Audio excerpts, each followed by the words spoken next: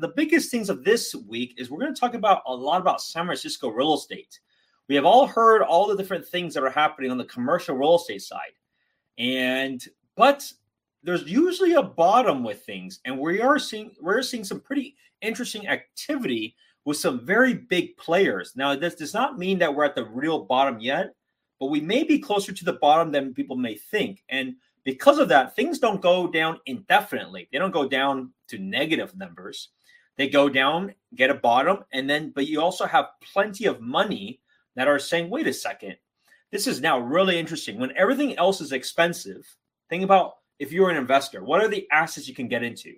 You can get into stocks, you can get into bonds, you can get into residential real estate, you can get into many types of commercial real estate. Then there's opportunities where people say, look, this may be a little bit too low now.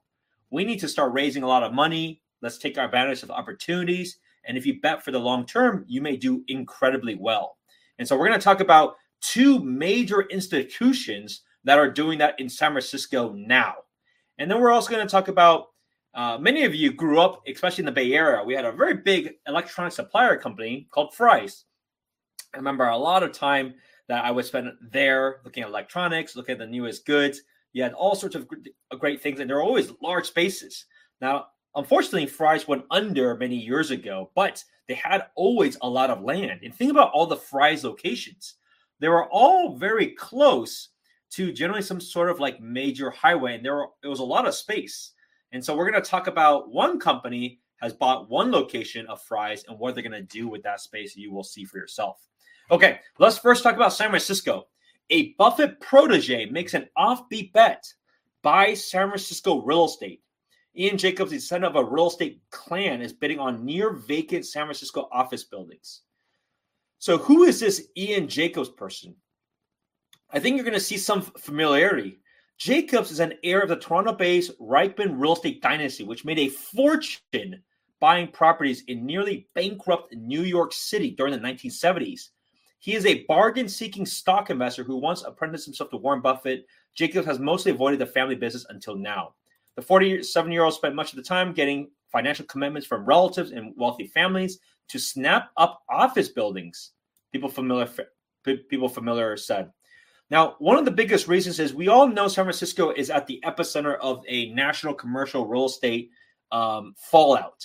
But because of this, there are many opportunities that are there. Take a look at this.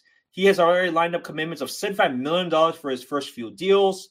Ultimately, he hopes to buy 3 million square foot of office space for a price about 70% below what it would cost to build the properties. That's the interesting part about these things, right? So at the end of the day, there is a value to it, even if it's completely vacant. Because as long as you feel like at one point down the road and you have the longevity, as long as you can buy it, because if someone new wants to build something at this point, there's a price per square foot to buy something. And so when it's getting to this point that it's so much cheaper just to own a building versus trying to build it from scratch, then they see like, look, this is a great opportunity. I can do this. Now, as you can see, things will not turn. They're not saying things are going to turn around immediately. They are telling those investors that we're looking at a 10-year time horizon, but they are still very confident that tech will continue to come back in over a decade, within the next decade. And so you can see here, Jacobs has told investors it might take San Francisco 10 years to recover, according to his marketing materials. The key to this trade will be buying cheap, which is right now, and holding on until tech companies ultimately return. So this is a huge value bet that they are making. Now, this is one example. Who's another example? BH Properties to open up acquisitions office in San Francisco. LA investment firm hires Peter Horn from Soma Capital to seek new opportunities. So why are they doing this? Look at history. Many of these people have done these kind of deals in different time periods. And history tends to repeat itself. So when there is distress, there is also lots of opportunities depending on which side of the cap table you are, right? Are you the people holding onto it? Then it's difficult. You're either going to walk away from a deal or you're just trying to salvage it. At the same time, for those that have capital and they say, look, we can buy things at a very big discount, that's their opportunity. So take a look at this. Horn served Soma Capital for 11 years where he sourced, structured, and closed value-add investments. And now he's leading the acquisition team in the Bay Area. They did many of these different projects. Take a look at this.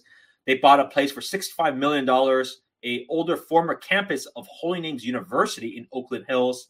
Now the candidates can arrange for many schools.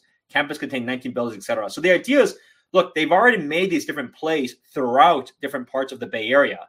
And so clearly, while a lot of people in the news will say there's lots of distress, there are going to be more and more of these firms that will be the people that will scoop up these projects. So just be mindful of that as time progresses.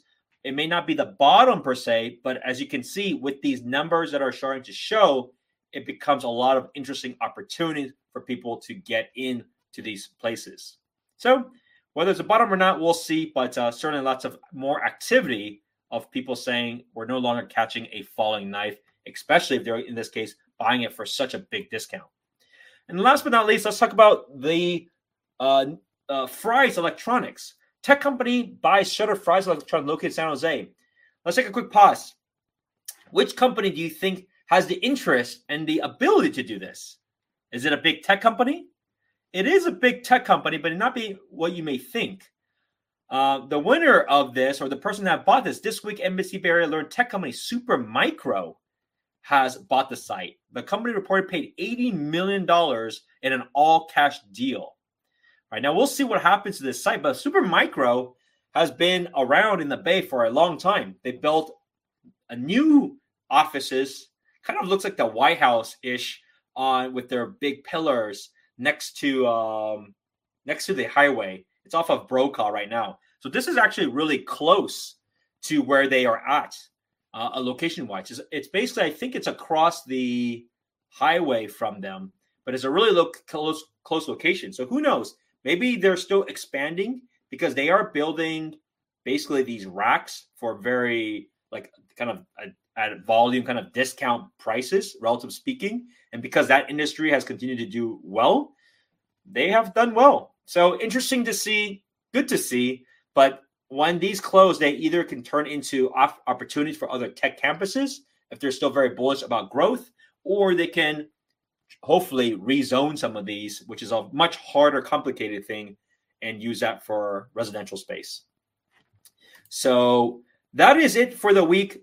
If there's any questions or if there's any other topics you want me to go over, let's go over it. But these are the things I want to highlight for this week. I'll see you next time.